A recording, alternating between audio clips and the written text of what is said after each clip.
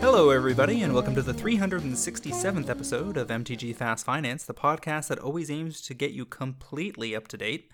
MTG Fast Finance is your weekly podcast covering the world of Magic the Gathering finance, collection management, and speculation. I am your host, James Chilcott, aka at MTG Critic on Twitter. My co-host is Cliff Daigle at Word of Commander on Twitter, and we're here to help you folks make and save money, playing our favorite game, Magic the Gathering. Hello everybody, as always I'm looking forward to diving into this week's developments, but before we do I want to remind listeners that this show is produced by MTGprice.com, the leading MTG finance community. Please sign up today at MTGprice.com to plan your specs, chat on an amazing Discord, and read articles by some of the best financial minds in the hobby. MTG Fast Finance is proudly sponsored by Cool Stuff Inc., where you can find all sorts of cool, nerdy stuff in stock, including all the best in Magic the Gathering single, sealed product, and a plethora of other collectibles. Use the promo code FINANCE5, that's the number 5, during checkout at CoolStuffInc.com to save 5% off your order and support this podcast. Cliff, my friend, what is on the agenda this week? We've got 4 segments this week. We're going to lead off with the Metagame Online. We've got a Modern Showcase Challenge and a Pioneer Showcase Challenge to talk about. Segment 2 has our top paper movers this week, both online and in paper. We've got cards to watch in segment 3. You and I have some picks that we think are good places to put some money right now. And our last segment this week is going to talk about the Lord of the Rings previews we got in the Happy Online stream. I don't know what the name of the event was, but they decided to give us a couple of real dingers for the set that's already causing some other cards to move. Yeah, as far as I know, this was a IGN exclusive magazine article today, not an online event. I think the streaming event for Lord of the Rings is tomorrow. Well, I just can't keep track of all this. I'm glad that we have you to help me out with that. Well, I didn't know that these, as far as I knew, previews started tomorrow. So this was a bit of a last-minute surprise for everybody. Kicking things off this week with Segment 1, Metagame Week in Review, we had a Modern Showcase Challenge on the Friday, I believe it was, or the Saturday. This one was taken down by Gigantic Jund. Don't see Jund in the top 8 all that often these days, but this time they took the whole thing down. We had Blue-Red Murktide in 2nd and 5th. We had Creativity Combo in 3rd and 8th. Hammer Time in 4th. Merfolk, a rare slot in the top 8 in 6th, and Blue-Red Prowess in 7th. The format continues to look diverse, interesting, and skill testing. Yeah, I mean, if you want to find your favorite deck and get good at it, Modern will reward you for that, especially the people who are super dedicated to Merfolk. They're always the folks who I have a soft spot for. Now, over in this Pioneer Showcase Challenge, we also had a Jund deck in first. This time it's Jund Sacrifice. They were in 1st and 4th in the Pioneer Showcase Challenge that was on March 12th. So that was the Sunday. However, the real spice in this comes in the form of an Atraxa Grand Unifier brew that finished in 2nd that I bet took a bunch of people off guard.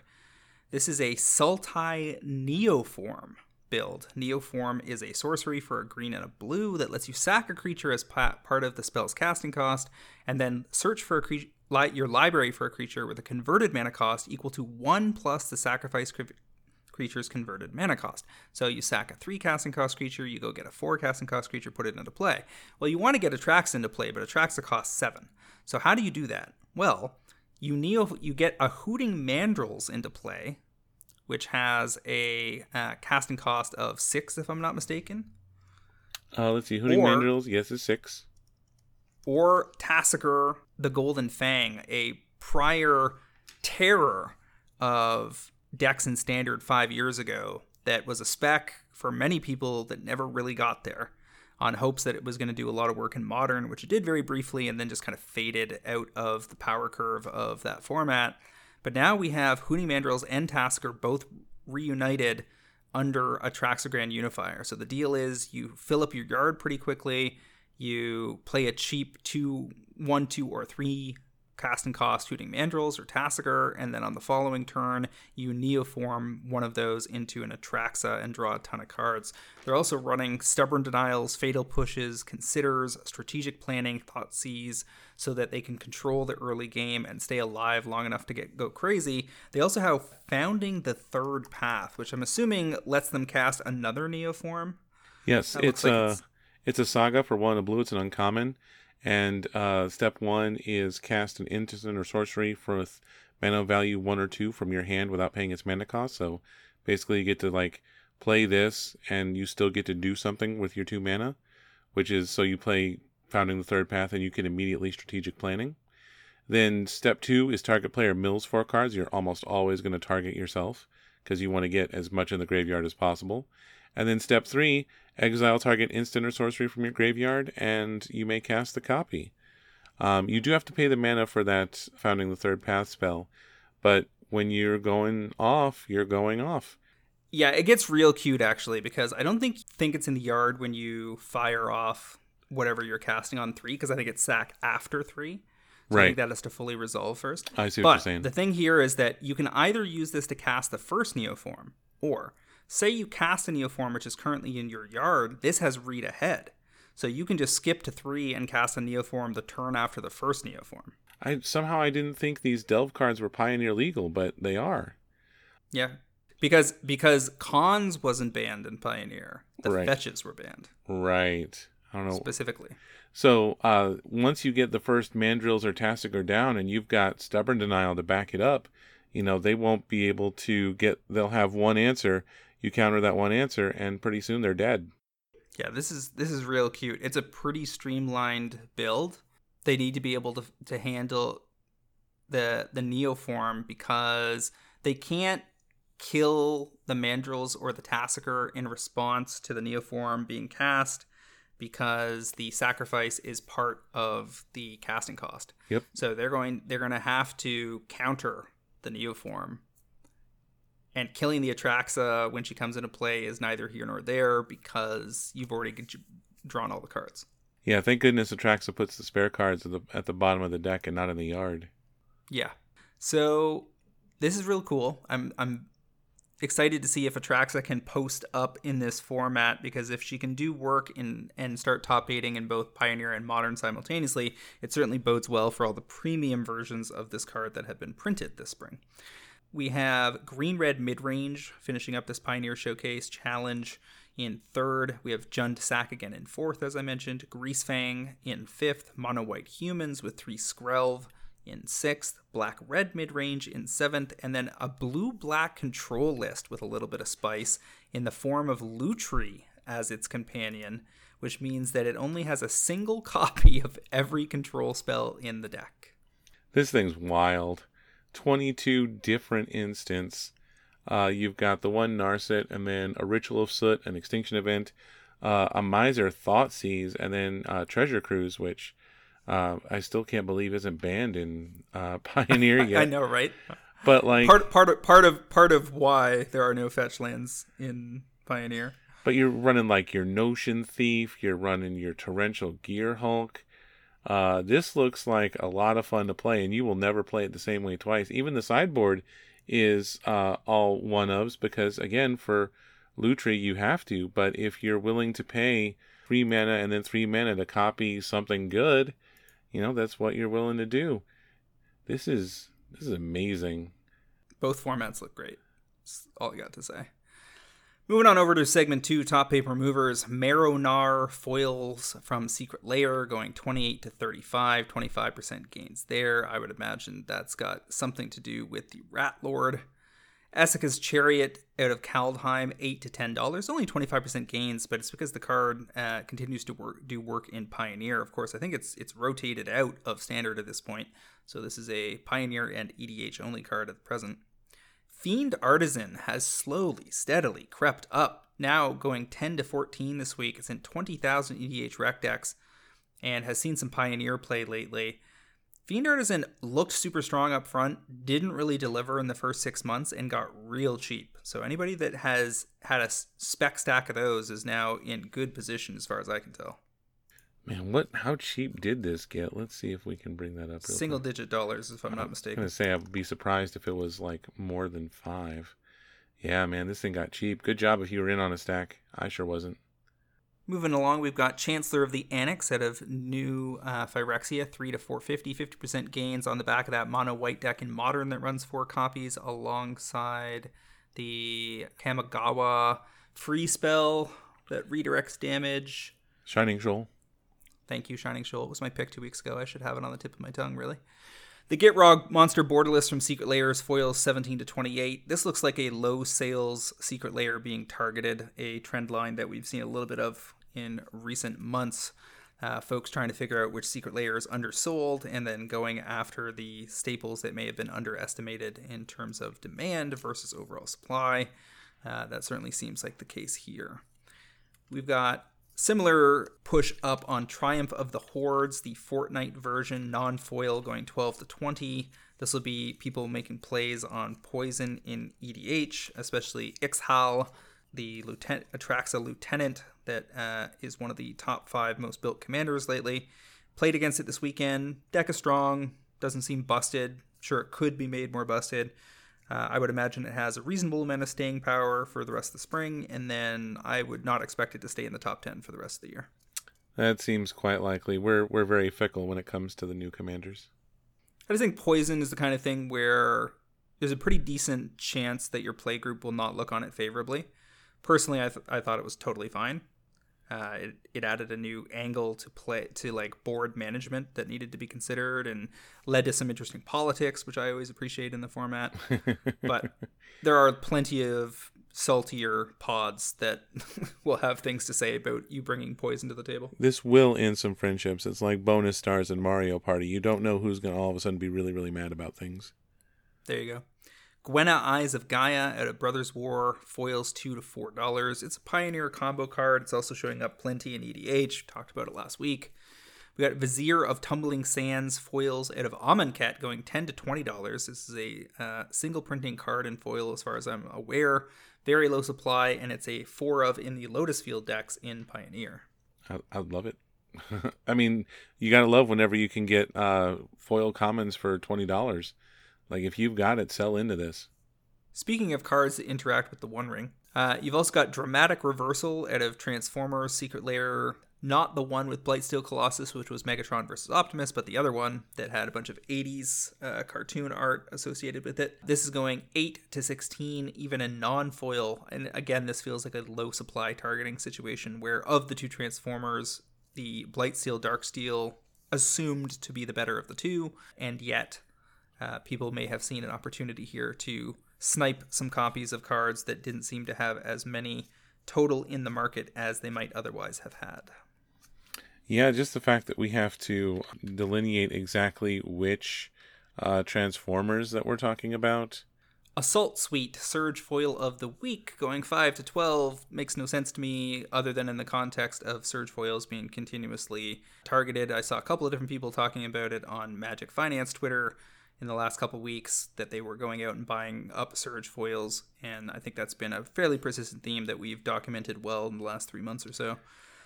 Norn's Decree out of the All Will Be One Commander decks, $2 to $5. That's going to be the Ixhal decks that are driving that, plus some targeting, I would imagine. Goryo's Vengeance is a modern Atraxa card, Grand Unifier we're talking about.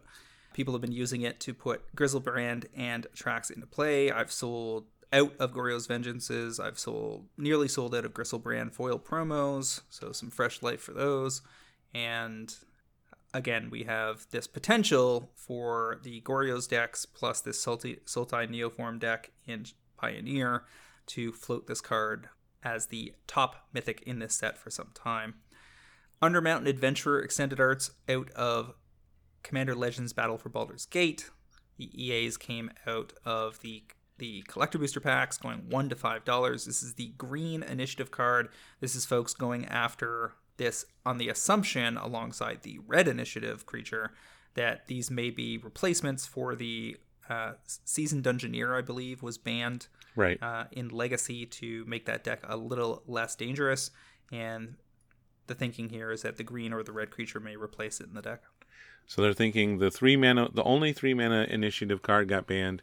So they're trying out a couple of the other ones that cost 4 mana. The Undermountain Adventurer, gives you mana, has vigilance, it doesn't die to lightning bolt, but plowshares everywhere in Legacy. So it'll be interesting to see if Legacy really, really wants the initiative to be this good.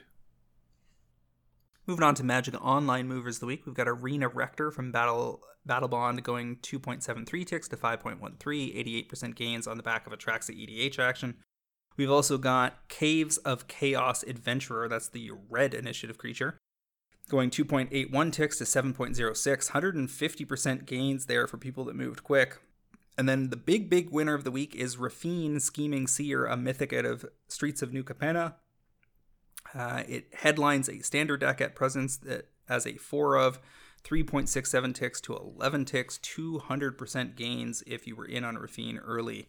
Looking very good indeed. That's the Heroes deck, the Legends deck we talked about a week or two ago, right? I believe so. Yeah, that's a cool deck. I like it. I'd be selling, right? If I had gotten Rafines at this point and I can move them out for that big a gain. It's tricky because a mythic that catches fire and stays hot for a while on Magic Online can get up to 30, 40, 50, 60, 70 ticks. So all right. We'll see how it goes. Anytime I'm up this much, I'm tempted to get out, but Magic Online is a little different. I see what you're saying. Moving on over to cards to watch, I'm going to start things off with Cloud Shredder Sliver Foil Extended Arts. $5 to $12 is my target. Sliver hype, as we know, is incoming from the Sliver King deck that we're getting late summer, vis-a-vis the Commander decks being put out alongside Commander Masters. There is an old border foil version of this card that is available at around $20, so 4 times more than these foil extended arts, which were available as bonus cards through a variety of secret layers over the last year or so. I would imagine this will be a lock, given that it gives Slivers both flying and haste for 2 mana. It's going to make the vast majority of Sliver decks, and if you got to choose between an OBF and a foil extended art, and there's a 4 times multiplier between them, I think you're very likely to reach for the cheaper premium. I mean, I like an old border foil as much as any nostalgic boomer Magic player does, but, if I've got a sweet version at $5 and a sweet version at $20, I'm probably going to look at the $5 version and say, that's where I want to be. So watching this go up is a pretty solid target, and I can imagine just about any sliver that's been in the Secret Lair extra bonuses in the last few months, these should be solid pickups when the actual sliver deck arrives in the summer. So yeah, I'm with you on this, especially at $5. $12 feels like it might end up being a little low, but we'll see. All right, tell me about your first selection. My first pick this week is a regular frame Modern Horizons 2 Mythic that just every time I play it just blows me away. It is Sword of Hearth and Home, the protection from green and protection from white version. It's 3 to play, 2 to equip, 2/2 and protection from the colors. You hit somebody and you will get a basic out of your deck, and you will get a flicker on anything that you want. And there's not a deck that I have that doesn't want both those effects. It's already in 58,000 commander decks. It's got 2 great abilities. It's up $1 in the last 2 months or so, and it sells a lot of copies a week. So I know that Modern Horizons 2 got opened for quite a while. Almost everything in there has gotten crazy cheap. Look at some of the fetches in there. But this sword, it has the old border version to look at. It's got a borderless version. I'm talking the most basic one, and I'm picking it to go from 9 to 20 in the next 12 to 18 months. When I see really deep inventory like this, I'm always hesitant to jump in. We're talking about 144 listings, so hundreds of copies left for sale. It's got me looking at the retro frame foils that are currently around $10 to $12 with just 60 listings left and significantly less walls. You've also got I think the best looking version is actually the borderless version of Sword and Hearth and Home, because right. The art on that is particularly fantastic. And I have a feeling that version has been called on this cast before. And yet, whenever it was called, if it was in the last 6 months, it was probably too early because, as with most things in MH2 land, they continued to fall. So, for instance, the foil borderless was at about 29 last April, got down to 22, and has slightly edged up since January. Currently looking at 43 listings left on the foil borderless at around $20. I could easily be convinced that that's a buy-in point, given that it's looking like a fairly steep ramp, and I'm willing to bet that in Europe and Japan we can get an even better deal on those. In terms of the regular copies, buy list support is currently at, over at Card Kingdom, for instance, you're looking at... Like TCG's own buy list is around 5.5 on the regular copies. So I imagine Card Kingdoms is pretty close to that. They're at 6 and 780 credit. So you're not in much danger here, although I don't think that this is a safe card per se. They could throw this in Commander Masters. And they would not put this in Commander. They still need one more sword to go. Yeah, but there's no new cards in Commander Masters, so that's not happening there. Yeah, I mean, like with Sword of the new one, we didn't get an old border, and we will eventually get a retro frame for all the swords because things kind of match. The main reason I wanted to highlight this is because even just a month ago, or a little over a month ago, in like the beginning of February, the regular ones were $8, and now they're up to like $9.50. So enough has been getting sold to where if you had some at that super cheap price, then it's time to start watching it track upward. And any card where I'm selling like, only 6 today, but it sold a whole page of listings yesterday. I see what you're saying about the other versions. I'm not arguing like on those. I'm just saying that if you want to get in at the lowest buy-in possible, and you can do that with these, and they've had a higher growth lately than the more premium versions. If they leave this alone, period, and there's no reprints for 2 years, your spec's going to get there for sure. It'll go 10 to 20 plus, no doubt in my mind. I don't know about 2 years, but yeah, I see your point. Sword of Truth and Justice is in kind of a similar pattern, where it got a secret layer version, but then when Infect/Proliferate was suddenly a thing, all of a sudden that sword was in high demand, and the rising tide lifted all boats. With Sword of Hearth and Home, I'm concerned with the regular copies that at $10, it could be a piece of bait that they seed into one of the top tier Commander decks that we get alongside Commander Masters. It could be in Commander Masters itself.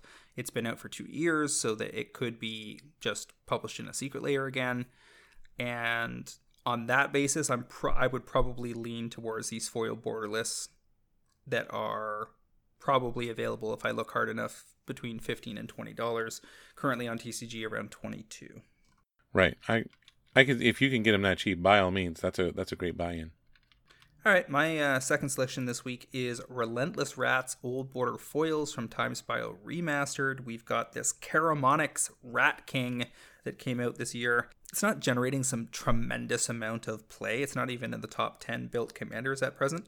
But rat card collectors / casuals are kind of a hidden pocket of players. And the thing about this is you don't need for 30% of commander players to be building rat decks.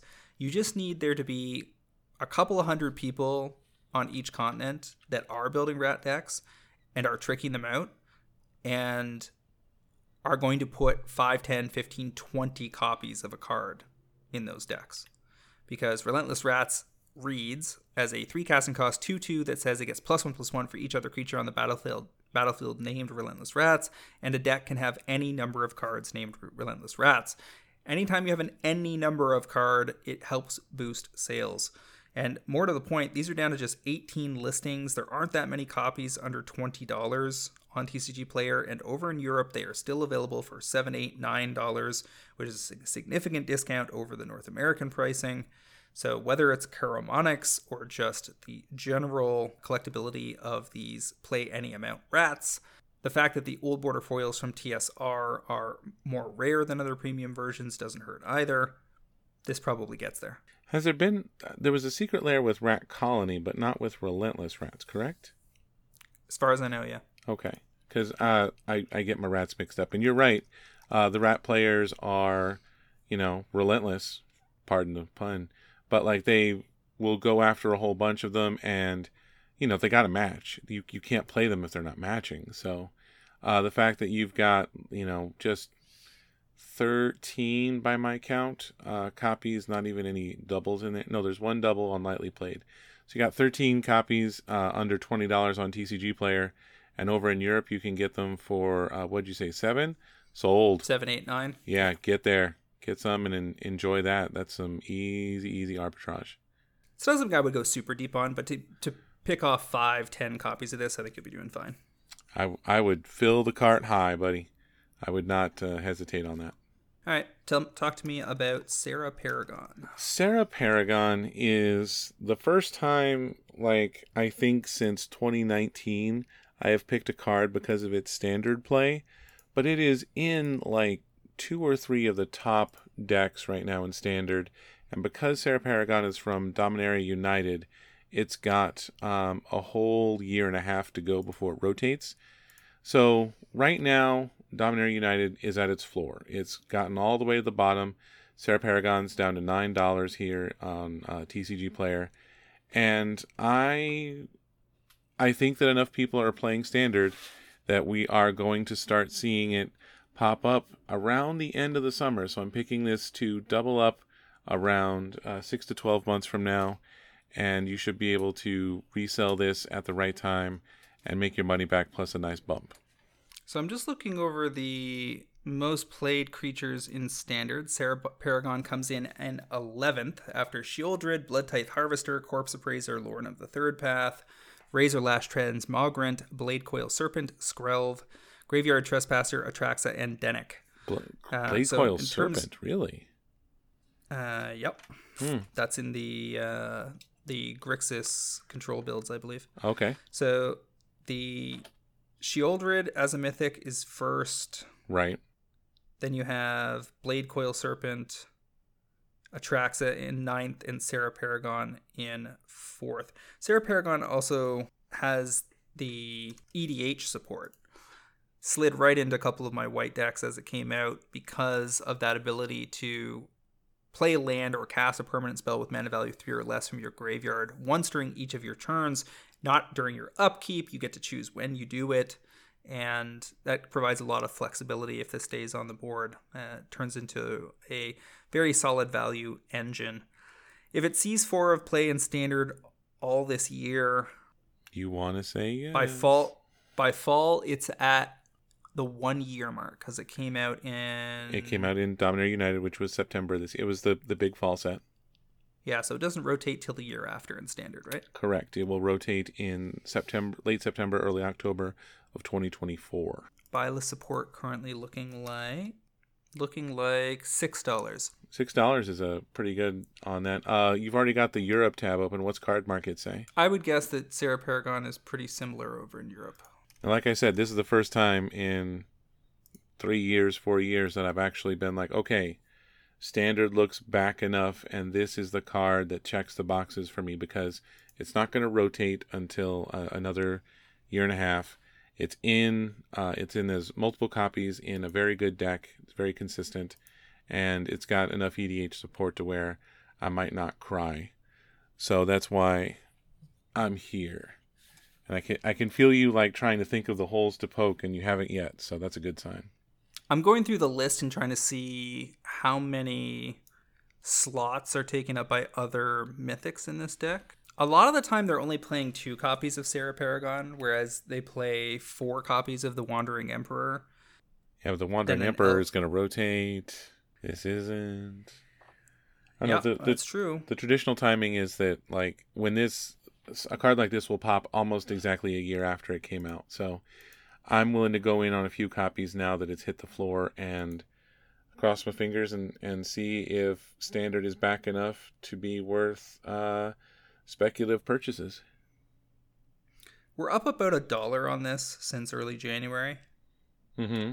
If that trend line keeps pushing up, yeah, this may play out the way you hope it will. If it goes a little flat, I'm inclined to wait and see until we get closer to the fall standard season and make sure that people are playing the format, because that's still somewhat in debate, and 2, that this deck is still in position to drive prices on relevant cardboard. Fair enough. I can handle being told to wait and see like that. Alrighty. Moving right along to our topic of the week. There were some fresh, just a couple, Lord of the Rings reveals. The story behind this set is getting interesting because we're being told that the distributor pricing on all the relevant versions of the set boxes, collector booster boxes, etc., are all extremely high. And you're seeing, I think Amazon had collector booster boxes at some obscene price. I think it was something like $400 plus. Yeah, it was $440 currently on Amazon as of today. Folks, don't bite that off because that's definitely too high. So far, based on what we've seen, what I'm expecting is that this set is not going to be Modern Horizons 3 so much as some mix of Commander Legends and Modern Horizons 1, right? Like, there's going to be some cards in here that make it into Modern. There's going to be a ton of cards in here that are playable in Commander. There's going to be a whole bunch of tribal cards of relevance. And today they showed us the One Ring, which I had prophesized would be some kind of Mindslaver variant. As it turns out, it is not. It is a 4 casting cost legendary artifact with Indestructible. When it enters the battlefield, if you cast it, you gain protection from everything until your next turn. At the beginning of your upkeep, you lose 1 life for each bird encounter on the One Ring. And you can tap it to put a bird encounter on the One Ring, then draw a card for each bird encounter on the One Ring. So, at minimum, this means you can't be attacked, you can't be targeted with spells or abilities. You can still be subject to sweepers. Right. Your board can go away in various ways. You have protection, your creatures do not. But you get to draw a card right away, and you don't lose life until your next upkeep. So whenever you're tapping this thing, you are ahead of the game in terms of drawing more cards than life you are losing, and that life loss is delayed. The other point here is that because the life loss doesn't happen when you draw the card, there are a bunch of ways to untap this, and then tap it, and then untap it, and then tap it, and draw 1, 2, 3, 4, 5, 6 cards. And you and I were talking off cast, and people were talking in Discord today about Mind Over Matter, an old Urza's era enchantment that lets you discard cards to untap things. So because this thing taps to draw cards, Mind Over Matter would let you discard some of those cards to keep untapping it so you can draw your whole deck. But that's not even the whole story. There's just going to be there's a ton of cards that can untap artifacts. There's also a bunch of cards that can bounce artifacts at will. There's a bunch of cards that can Goblin Engineer artifacts out from, like, swap a card in play with a card in your yard. And that means that you can keep bringing the One Ring into play to keep giving yourself protection from everything. I was going to say that one of the things I thought about picking this week was Displacer Kitten, so you can flicker it. And that might be a way to do some really fun things. I mean, that works, for sure. It's worth noting that in Brothers War, they gave us the Stasis Coffin, which is a staple in my Muldrotha deck, but is not doing that well in EDH overall. That's a legendary artifact for 3 mana, where for 2, you can exile it and you gain protection from everything until your next turn. That's only in 1,500 decks so far. But keep in mind, that thing costs 5 for single use. This thing costs 4 for multi-use, potentially, and is easier to abuse and provides card advantage right away. Like, this thing replaces itself the second it hits the board, no matter what they do. And they also can't... People are going to overlook the Indestructible clause. People can't just target this with Beast Within or Lauren or any of the other things that people are usually... Haywire Might, etc., to destroy this and get it off the table. They have to exile it, which is not easy. So unless they fare well, a lot of the times this thing's just going to sit there and do whatever it is you want it to do. It's going to be pretty amazing to see the things that people get up to with this. I don't remember who we posted in the Discord said that in 8 key decks that run both Voltaic Key and Manifold Key, now you can untap it and retap it. Every turn you're going to get multiple ways to do fun things. There's no real wrong way to build something like this. And like you said, Mind Over Matter was the first one I thought of, but there will be other ways to abuse the heck out of this card, especially if you can flicker it in some way.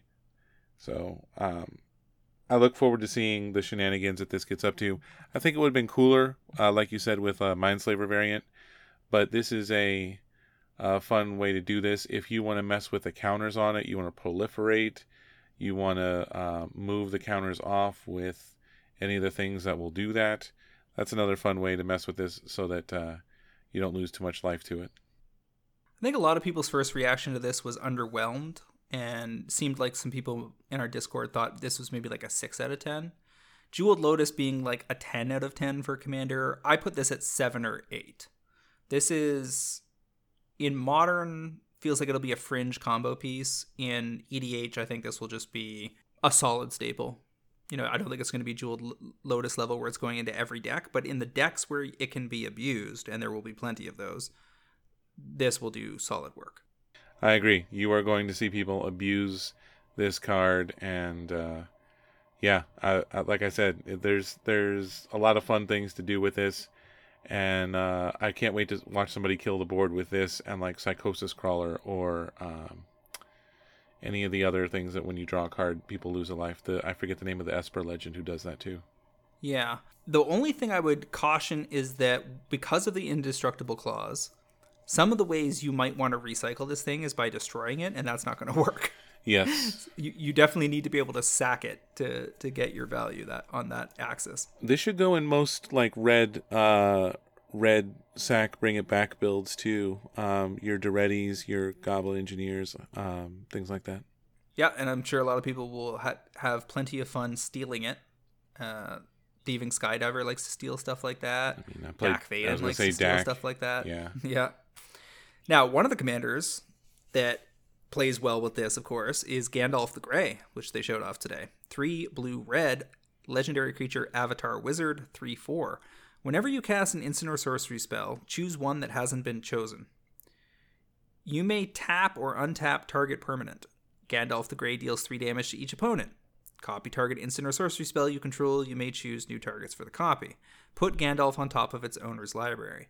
So one of the things people may not grasp here immediately is that you don't just get to choose one of these all the time. The 4th time, usually, that you do this, you're going to put Gandalf on top of your library. Then you've got a wasted draw step drawing it and replaying it, and then you're back in business. Right. It doesn't have the choose one that hasn't been chosen this turn clause. You're just going to get to do these 4 things unless the 4th one is Gandalf leaves play. However, and this is not this is not a May either. Yeah, you have to choose one. Now, choosing to tap or untap something, deal 3 to all your opponents, or copy a spell is a lot better than that black enchantment, Liliana enchantment that kills you on the fourth go. The penalty here is just that you have to redraw this spell. And most of the time, it's the 4th time. Sometimes it might be the 1st. If somebody tries to kill Gandalf, you cast a free spell. Like, whatever, if you're building Gandalf as a commander, you're going to run a bunch of free spells because you're going to want to have the ability to always put Gandalf on top, so you're never paying commander tax, which is a pretty big advantage in EDH in general, where people spend a lot of time and turns in the late game casting things for 7, 9, 11, 13, etc. Gandalf being able to kind of tuck himself on top all the time is real sexy. And he has great interactions with the One Ring, right? Because you can untap the ring to get 3 cards right away off of it. Because you tap it for 1, put a burden counter on it. Gandalf untaps it when you cast something else. Then you tap it again for 2. And you can copy instants or sorceries that are drawn off the ring. So there's some very nice synergy there overall. There's tons of Izzet and Grixis spells matters commanders. I don't think Gandalf is going to shake the world, but because it's Gandalf, people will build it. I agree with that. I think you can do a lot worse than building Gandalf the Grey this year.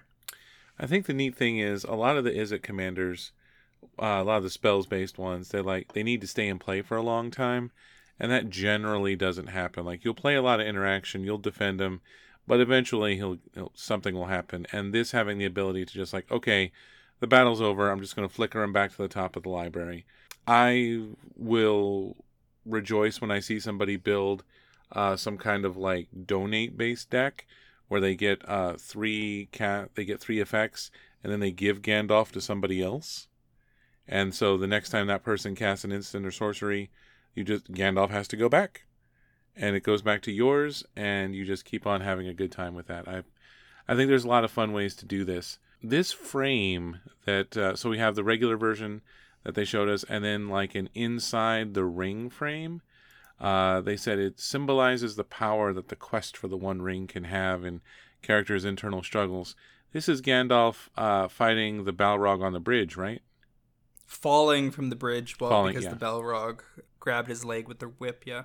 Yeah, that's really neat. You're gonna know people who want to get pedantic and they're like, he's gray, why is he red blue? Shouldn't it be purple? But just ignore those. Gandalf is the keeper of the secret flame, though.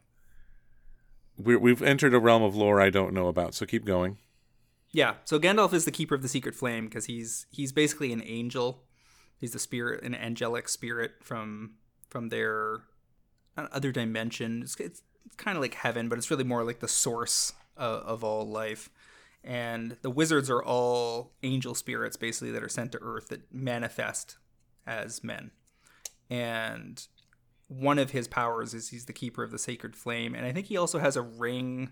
Somebody was mentioning on Twitter or in the Discord that he has one of the elven rings that were forged that gives him control over fire. I think it was revealed at the end of the Amazon series this year. As well, if I'm not mistaken. Bottom line, there's going to be multiple Gandalfs in this set because they're showing different key characters at different like moments in the narrative. So there's also Gandalf the White, and Maggie Villeneuve did the art for that, and it looks pretty cool. So I would imagine that will be some kind of all your stuff's indestructible, and it exiles a something, or something like that. And then we have Gandalf, Friend of the Shire, who will probably do something fun with token creatures, I imagine, or whatever kind of fun Shire Hobbit interaction we want to have, because Gandalf just likes the little people. I'm curious whether there will be a 5-color legendary commander in this set that lets you run 5-color Lord of the Rings themed decks. I can't picture what character would justify that.